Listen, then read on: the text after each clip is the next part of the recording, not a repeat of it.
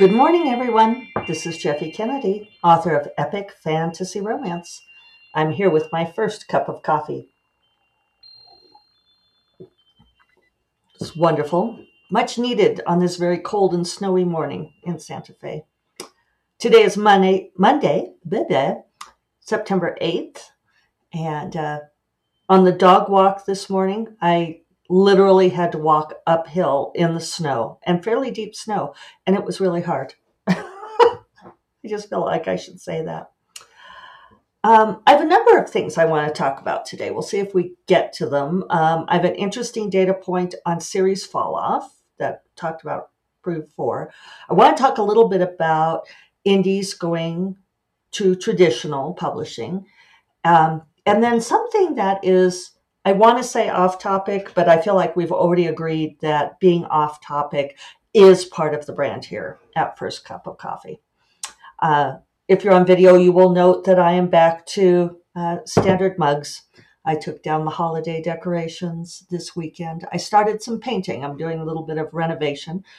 Eventually, the office here will be part of it. Hopefully, we'll get that done. I've made a list. I've made a plan. She has a plan. So yeah, all the fancies are put away. Back to every day. Cut my nails way back down to start a rehab. They'd gotten so long I couldn't type. And I've been working on Amethyst Run.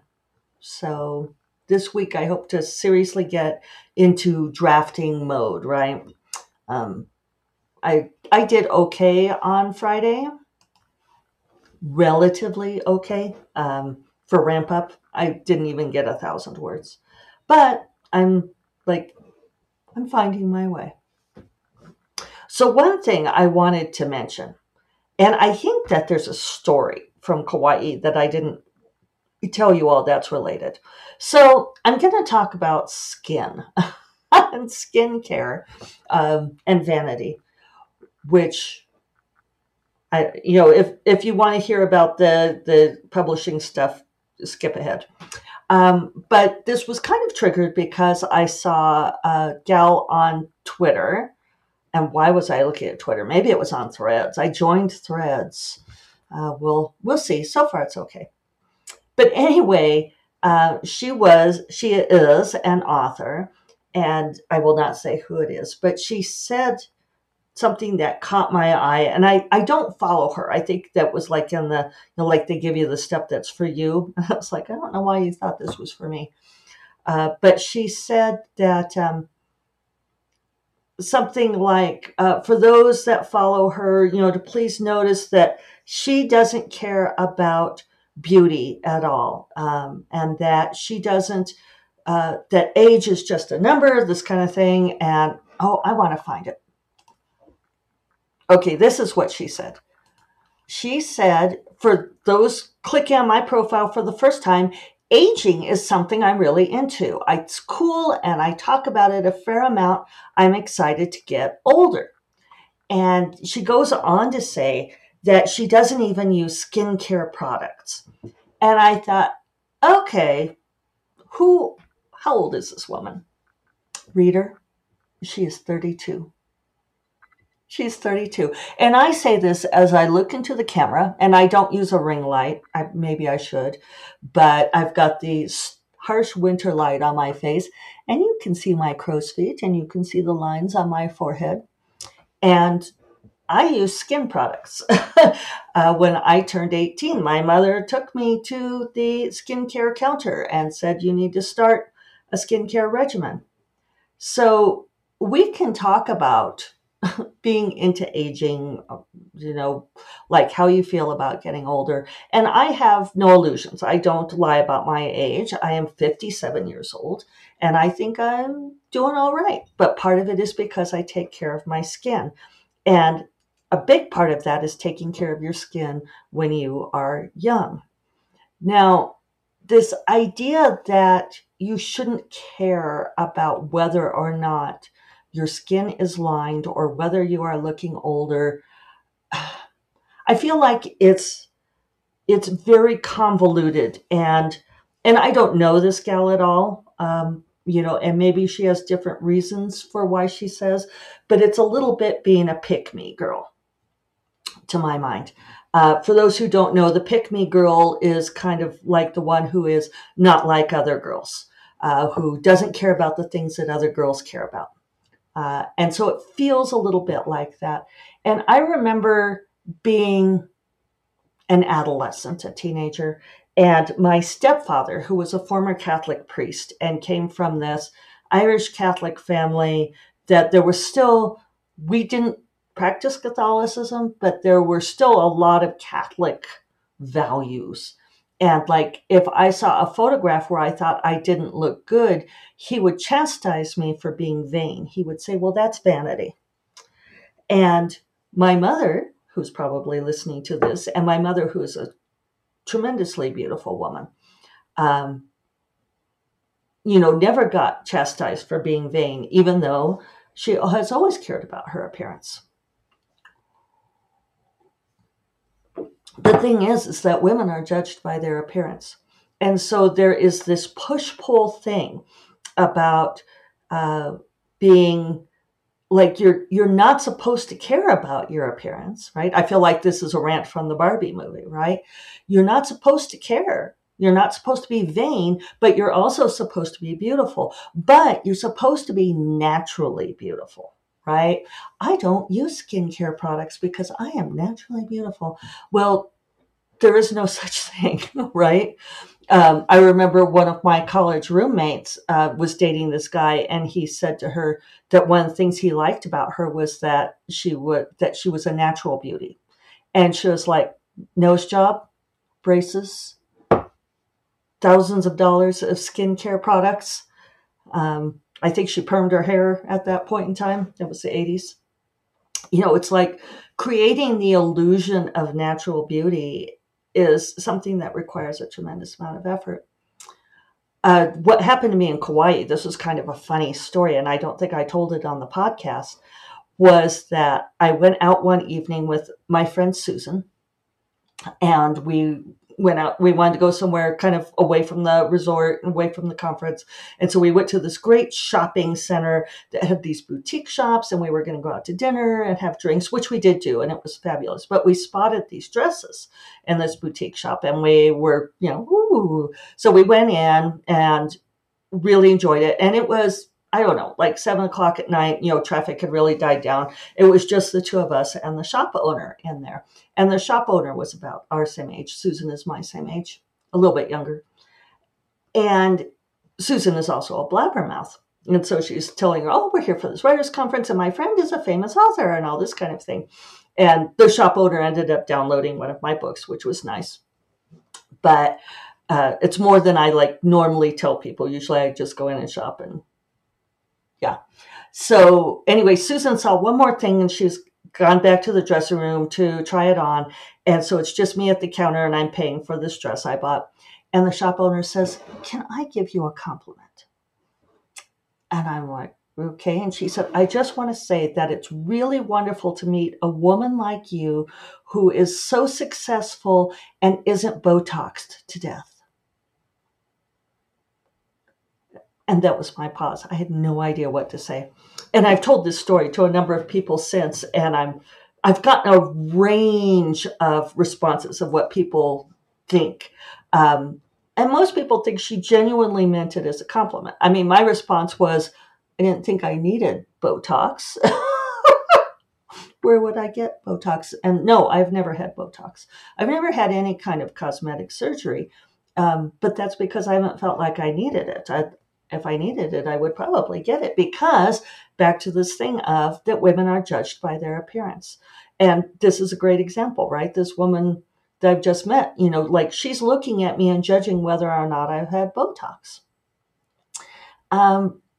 So for someone who is 32, I mean, I realize you don't have perspective on life yet, but I really want to check back with her in 20 years and see how she feels about maybe putting a little moisturizer on her skin at that point. Anyway, I could tell that it's something that she is feeling like she's building her brand on, I'm into aging. And one thing that I give advice on a lot when you're building your author brand is to make sure it's sustainable, right? Make sure it's authentic to you, make sure it's sustainable, and think about what you're saying, right? If you want to set yourselves apart, you want to not be not like the other girls, right? And this goes for the guys too, right? You don't want to be, I am unique and fascinating because I'm not like all those other authors doing this stuff, right? And you see people doing that, right? Where they're like, well, I write romance, but I write gender flipped romance, or I write romance without happy ever afters, and that makes me unique and interesting. It's like, no, your voice is what makes you unique and interesting. And picking something that is authentically you, see if you can pick something that like doesn't insult other people along the way. How about that? Okay, let's talk about publishing. So I'm trying to think of what I'm still on this topic and I need to get off of it. Okay, so let's go back to here. So I saw again on social media, I guess maybe because I started getting on Threads and so I saw more things, because I definitely saw this on Threads, where a book reviewer was talking about this trend that she's noticed. She had started reading a book by a favorite author who had been indie, had been self-publishing her books, got picked up by traditional publishing, and she was not liking the book. And she has seen this happen a number of times where the quality or the voice goes down, what makes it interesting changes. She said until she got to the sex scenes. And then it was like, oh, hello, I recognize you now. And she was blaming traditional publishing for this, which I can understand why, because there's a lot of that narrative out there where self-published authors say, oh, that they tried going to traditional publishing, but that their editor told them what to do or would not let them do XYZ and so forth. And I think it's a popular narrative because it reinforces the whole idea of being indie, right? Being independent author, that nobody gonna tell me what to write. And there is something to that you can take chances with your self-published work. You can get yourself into trouble too. Traditional publishing is more cautious because they have a corporation writing on what you write in your book. They're tying their reputation to yours. So sure, there is some of that. But I don't think that's the real reason that what self-published authors take to traditional publishing may be less sparkly. And I want to say this without outing anyone, but I have direct experience with several self-published authors, one of whom is a friend and may be listening, so I hope you don't mind that I say that.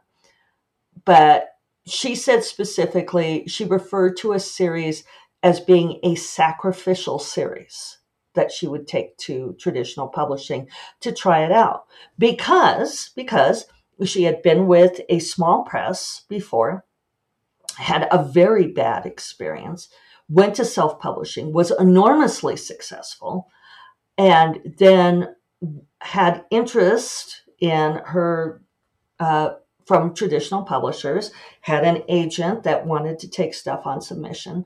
And so, but she was worried. She was understandably gun shy, right? Where she didn't want to give one of her very best ideas to traditional publishing because she was afraid they would screw it up as her previous publisher had screwed it up. So it's not that she put less effort into it, because she put tremendous effort into this series, but it also was something that she regarded as a sacrificial idea.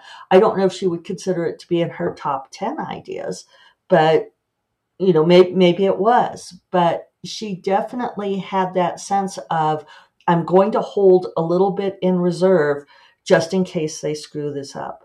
And I think a lot of indies do that. I think a lot of indies, especially because of this pervasive narrative that traditional publishing is going to screw it up. And occasionally they do. A lot of times they don't. But, again, this is like a survivorship bias, right? We don't tell the stories about where everything went great because it's not interesting, right? We want to hear the stories where somebody's like, oh, this publisher did all these terrible things. And then it reinforces our ideas. It reinforces our decision to be independent because we don't want to deal with, like the possibility that maybe things will go bad, right?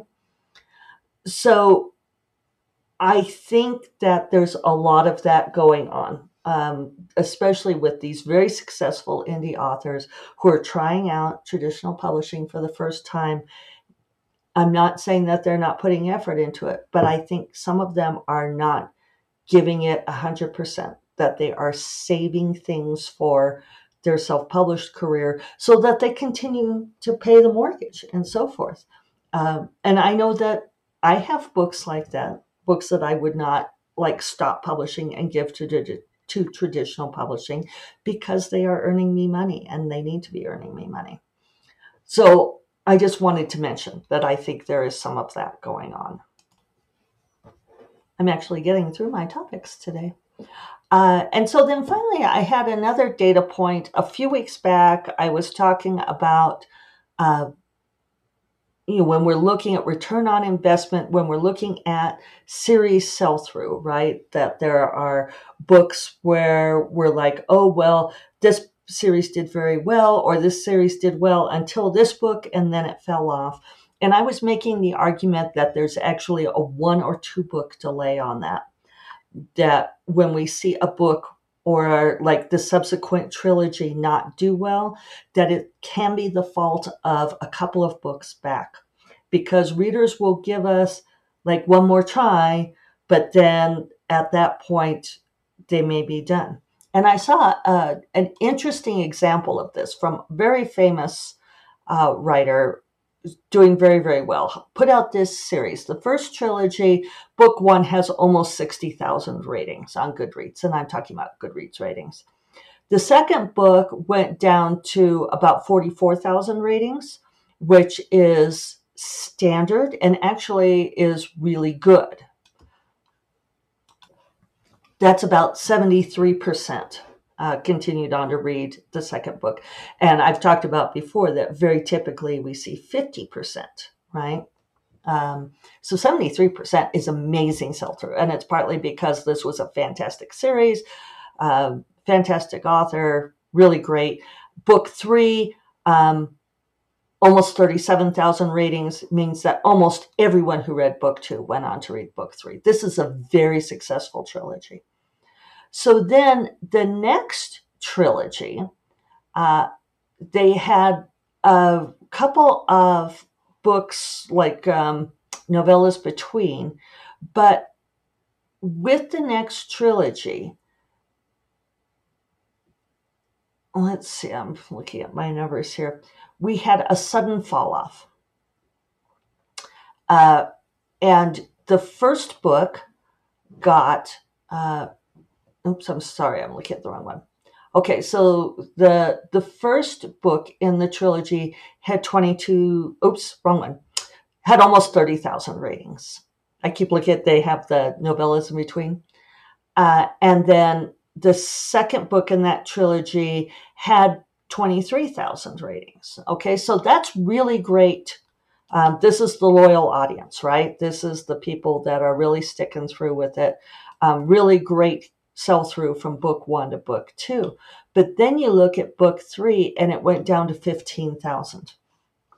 And I think it's because, having read these books, that there was a problem with the first book, that the author made a choice that was not popular with readers. And really violated a lot of the world rules and the contract with the reader that was established in the first trilogy. And then people gave it until that second book, but then they did not read the third book. And that's why those ratings really tanked. And I think that it's not the fault. It's not because the third book wasn't good. It's because the first and second books didn't satisfy the readers. And so that was a good example of seeing that delayed crash. I think also the fact that book one didn't do nearly as well as book one of the first trilogy is, I mean, not even close to the ratings of the third book of the first trilogy, right? We went from 40,000 ratings down to 28. Yeah. So sometimes you make choices and you can't drag them back. The author did attempt to do some retconning, but it wasn't enough. I think people didn't really like the premise of the next book. So it's not anything against that particular author, because those choices were probably made with in the right spirit. You never know what an author's thinking, and sometimes the book demands to be written a particular way. But it is an interesting example of being able to trace that series fall off to a previous book. And on that note, I'm going to go on and get to work on my own. I hope you all have a wonderful week, and I will talk to you all on Friday. You all take care. Use your moisturizer. Bye-bye.